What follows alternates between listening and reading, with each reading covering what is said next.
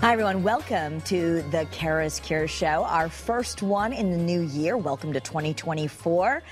This is where we explore the cutting edge of wellness for our mind, body, and spirit. In fact, something that we talk about a lot is that they're all linked. So what are a few things that we can do that can really work to boost our mental health, to give us a mental health refresh? Dr. Laura Saunders is a psychologist at the Premier Institute of Living in Hartford and always has some great information that we can put into practical steps. So thank you for being with us, as I think we all want to start the new year off with feeling better.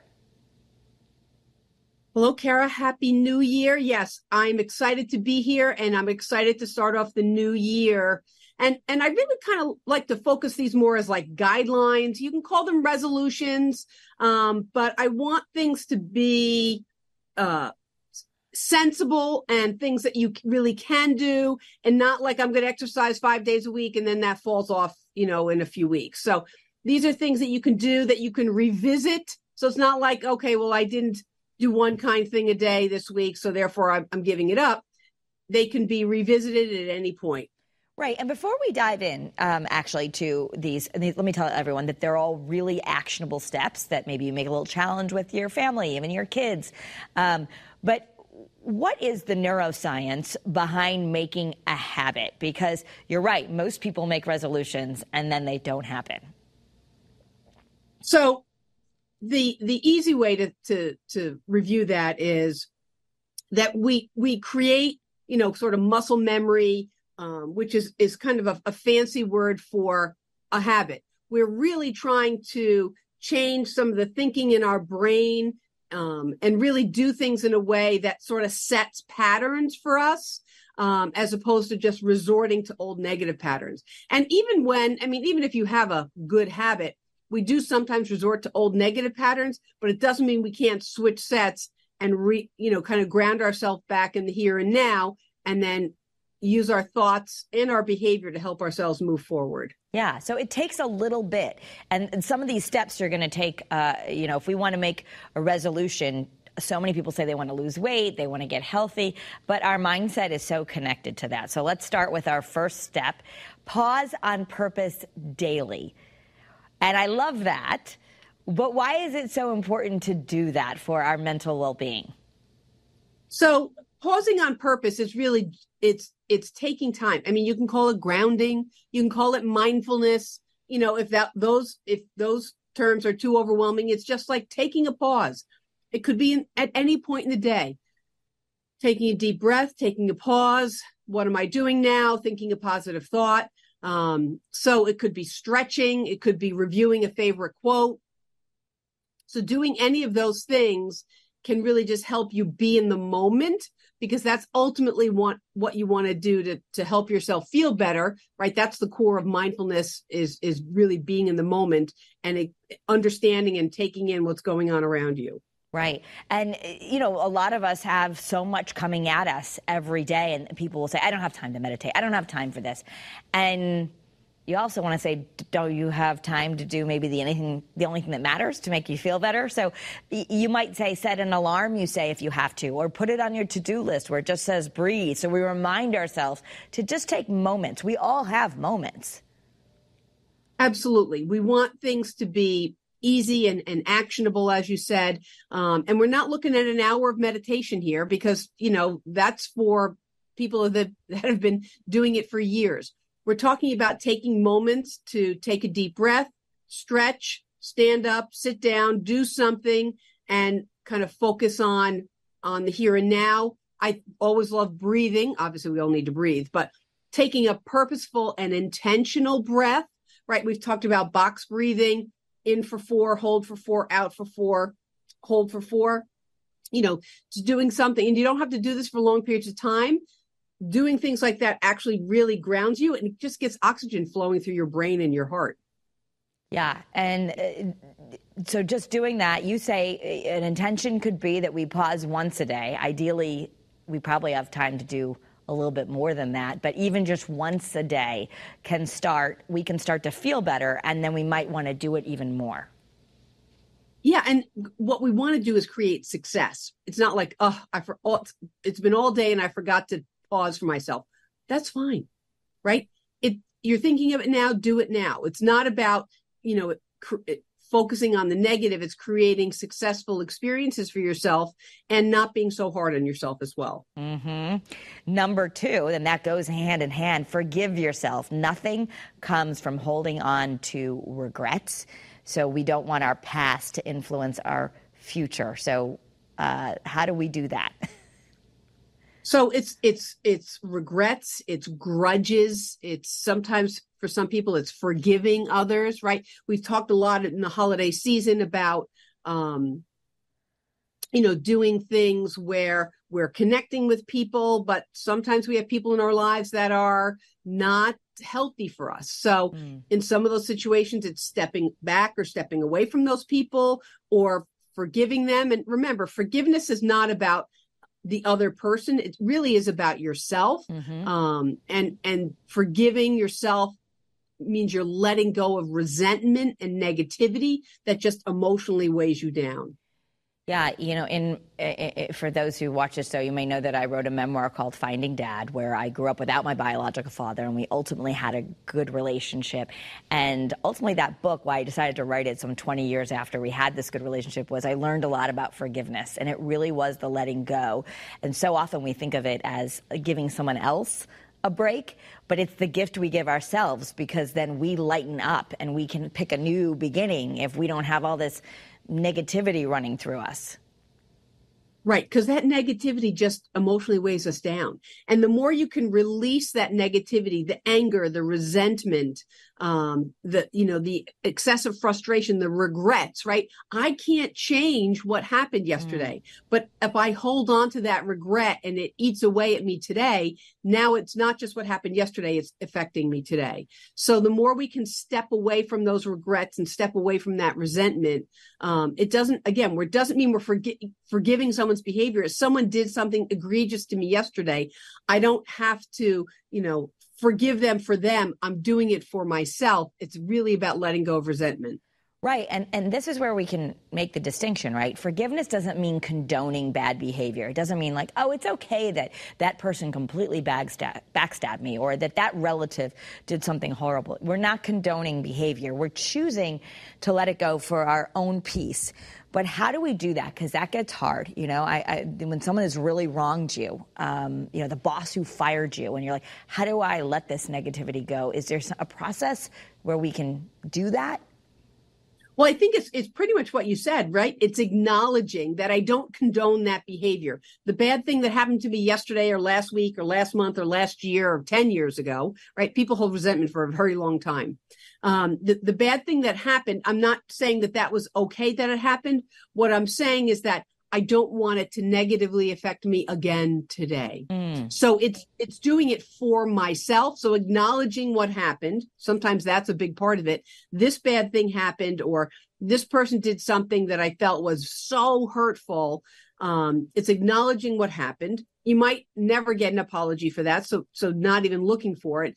But the forgiveness is I forgive what happened, in the sense that I want to open up my emotional well-being, my space, my heart, whatever you want to call it, and let good things in for myself.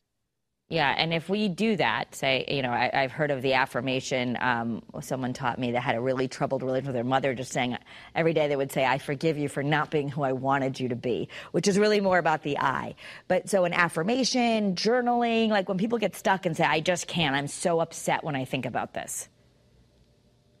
Right. I mean, then maybe they need some therapy, right? Yeah. They might need a place to really talk it through and then get an objective position on it.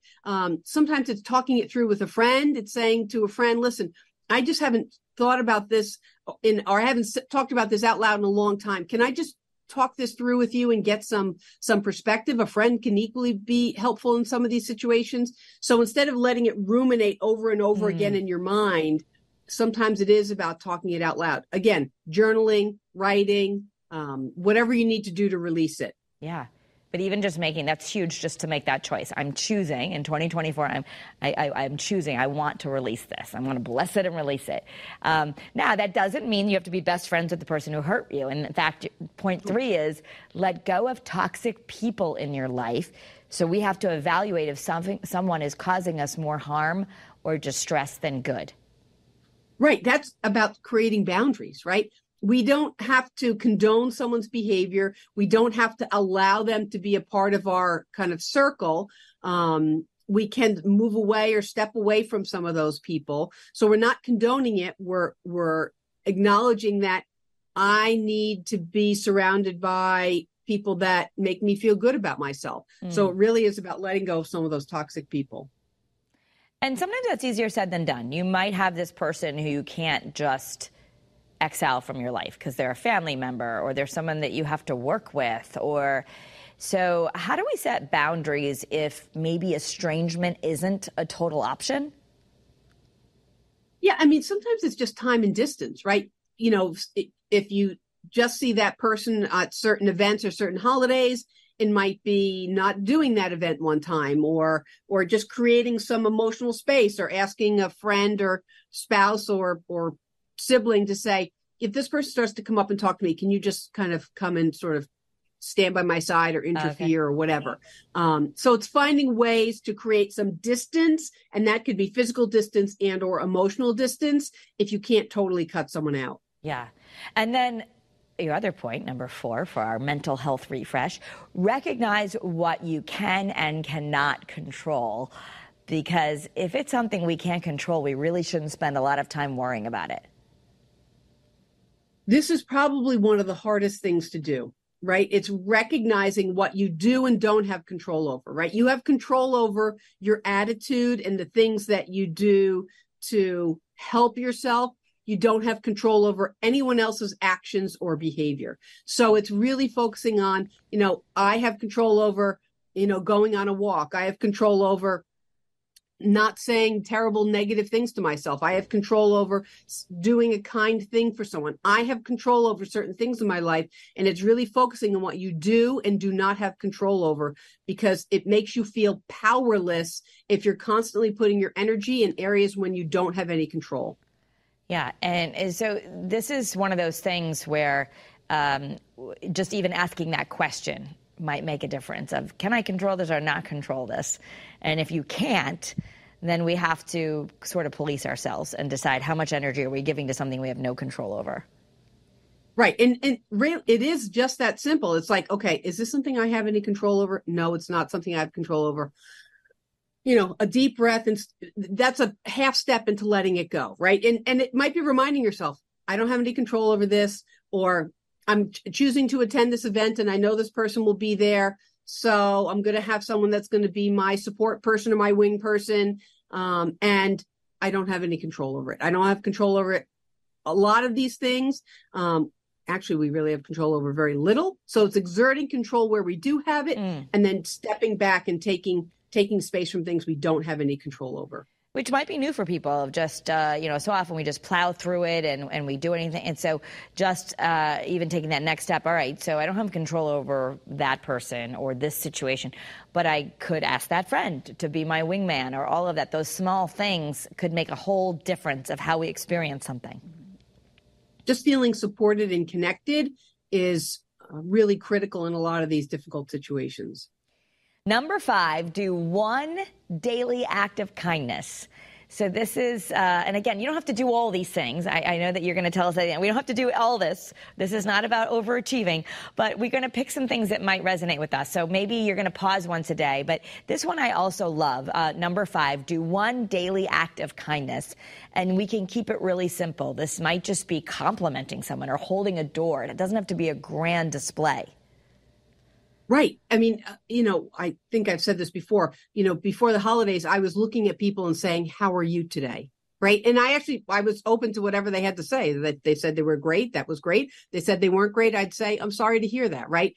it can be, it's being seen. So it's doing little things. It's holding a door. It doesn't have to be as big as, buying coffee for the person behind you in the line at Dunkin'. But it can be the little things. It can be letting someone in that is making a turn in front of you. It's the little things that we do, and we're not necessarily looking for anything in return. I mean, that's, what kindness and altruism is. I'm doing something kind, I'm releasing it, and I'm just going to feel a little bit better about myself for even a few moments because I did something kind. Well, and that's part of it. I know we should do kindness for just to be kind. But from a mental health perspective, kindness actually is a treatment of sorts. It can really change the workings of our brain the more we practice kindness and gratitude. Right, because then it starts to become, a self-statement like, I'm a kind person, right? Now, I can say I'm a kind person, and I don't have to be kind 100% of the time, but I do kind things, right? So it's about bringing in some of these positive affirmations and doing these kindnesses to people that you don't necessarily know, and people that don't necessarily feel that they have to do something back for you. Is just, as I say, releasing kindness out into the universe. It's like good karma, if you believe in karma. Yeah. Well, and I think, although you help us in all respects, you are a child psychologist. And this is something I talk to my kids a lot about, where someone's mean to them or they're dealing with someone and I'll say, well, just don't engage, or kill them with kindness. And I get a lot of resistance sometimes, especially from my son, of like, no, that makes you look wimpy, or that's this. You got to go back at it. How do we explain this to our kids, that kindness actually is a superpower? So it is much harder for kids, right? Because some of this, what we're talking about, this perspective comes with maturity, right? And as kids, I actually think younger kids get it a little bit better. Our teenagers tend to be more resistant, really, to any intervention. But for the most part, to not need to get revenge. So sometimes the kindness is just acknowledging what happened and walking away, right? So you don't have to say something kind back to someone, but it's I'm not taking part in this, or I'm leaving, or that's kind of setting a boundary. That's the kindness in some of those situations. It might not be, I'm happy that you cut me off, or you don't have to do that, but it's setting a boundary and taking care of yourself. And sometimes it's just removing yourself from a situation, and that can be a great kindness.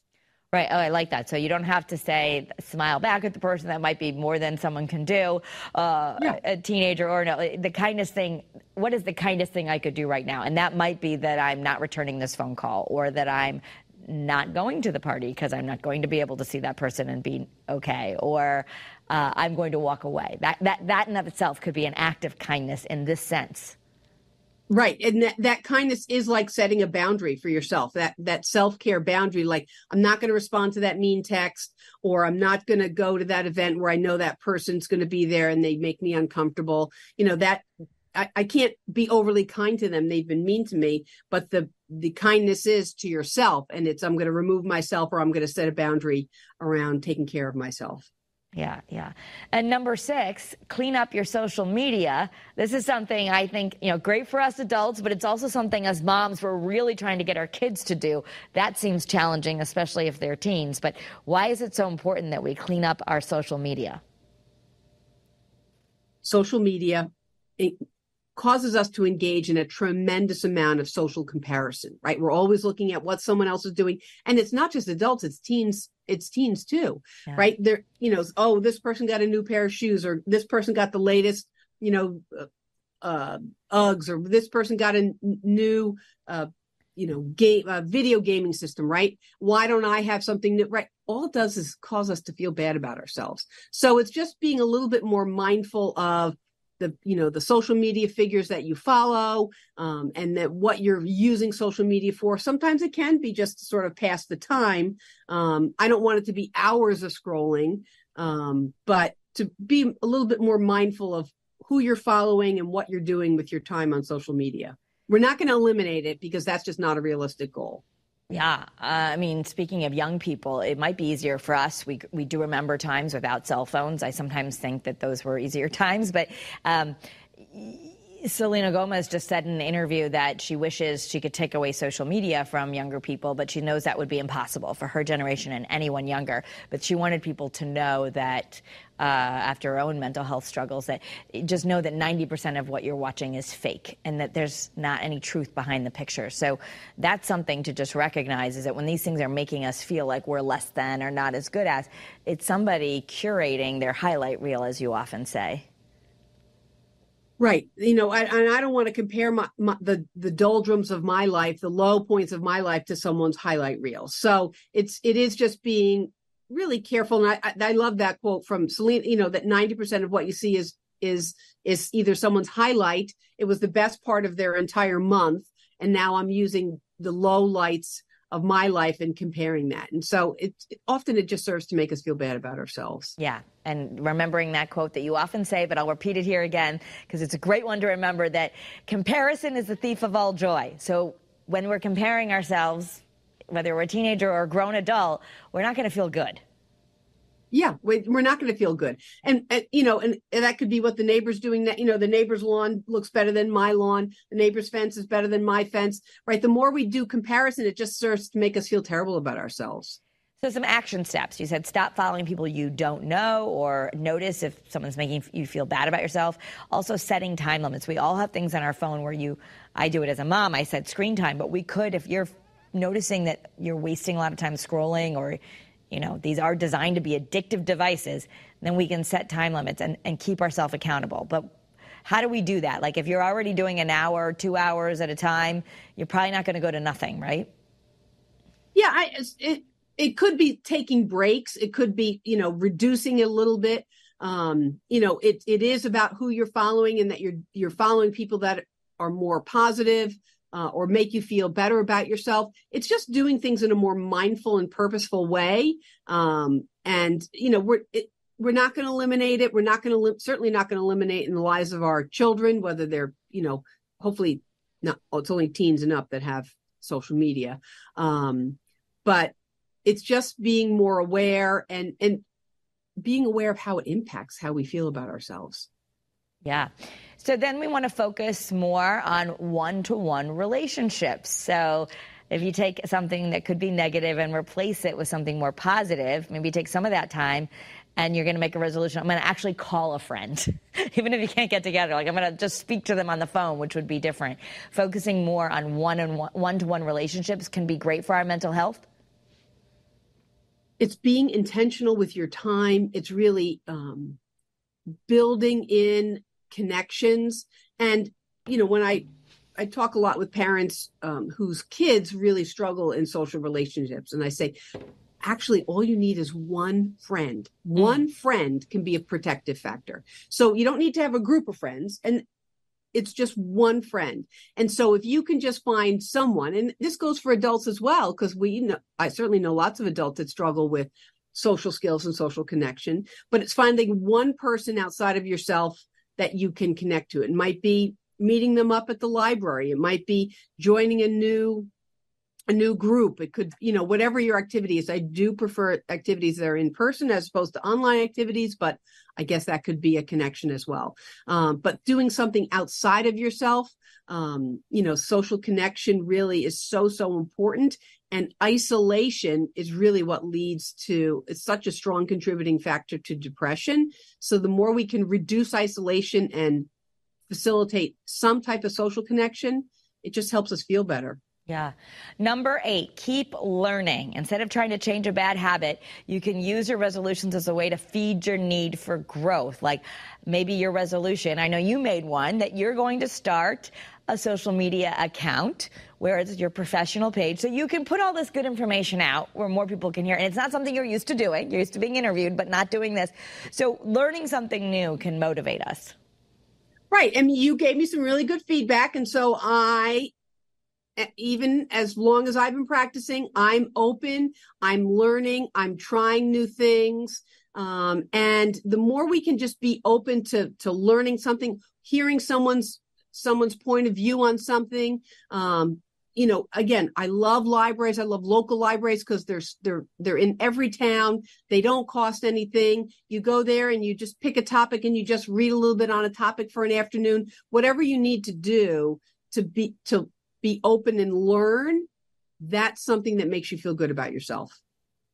And it really could be anything. It could be something really simple, like, getting yourself a sketch pad and some colored pencils and just saying, I'm going to watch some YouTube videos and learn how to draw a little bit instead of just binge watching TV at night. Right. There's so many different hobbies and activities out there. It's just, being open and aware. I did a walk out at Hammonasset on New Year's Day, and I thought, oh my God, bird watching, that might be actually really kind of an interesting thing to do. Right. And I don't have the time right now, but I think about these things for the future. And finding things to do that might be interesting or might open up your mind. It's keeping our mind and our bodies stimulated and active. Yeah, and can really, really help. So these are 8 things that we've talked about that can be super practical. I made an intention that I want to make sure I'm doing a brisk walk of at least 10 minutes a day. And then I'll combine that with some mindfulness because I figure I can knock 2 to 1 off. I usually, once I'm walking, could do more than 10 minutes. But setting an intention, I'm told it's better if we can set something that we'd actually do, right? So success is what's going to keep us going, you said. Keeping your expectations limited only leaves room for success, right? If you say you have to walk for an hour or 5 days a week and then you don't do it and then you feel bad about yourself, 10 minutes a day of a brisk walk, and say some days you do 15, maybe some days you do a half hour, you do some mindfulness in there, you are creating success with every step. And just a little from someone else that we had on the show who teaches about engineering habits, 21 days to create a habit, but 90 days to create a lifestyle. So if we can start small and even do it on our worst day, by the end of that 90 days, it'll just feel like who we are. So I love your points. Don't get mad if you didn't do it. Just keep going because that's part of creating a habit. It's not going to be perfect. Right. Every day is a new opportunity to do one positive thing for yourself, to make one little change, to take on one guideline, one resolution, whatever you want to call them. Every day is an opportunity to do one good thing for yourself. Dr. Laura Saunders, we can now follow you on Instagram. It's at Dr. Laura Saunders PsyD, right? L. Saunders PsyD. Dr. L. Saunders PsyD, yes. Dr. L. Saunders, SAUNDERS. PsyD, PSYD. All right. And this is one of those things that if you want to keep using social media, we could use it to learn instead of feel bad about ourselves or waste time. So you would be a productive follow, some good information coming out. I hope so. Dr. Laura Saunders from the Institute of Living, thank you so much. And thank you, everyone who has supported Kara's Cures. I hope that we can all continue to explore cutting-edge wellness to feel better together. You can follow me at Kara Sundlin. I do post this content there, or join the Kara's Cures Facebook group. Have a great day and a great new year, and be well.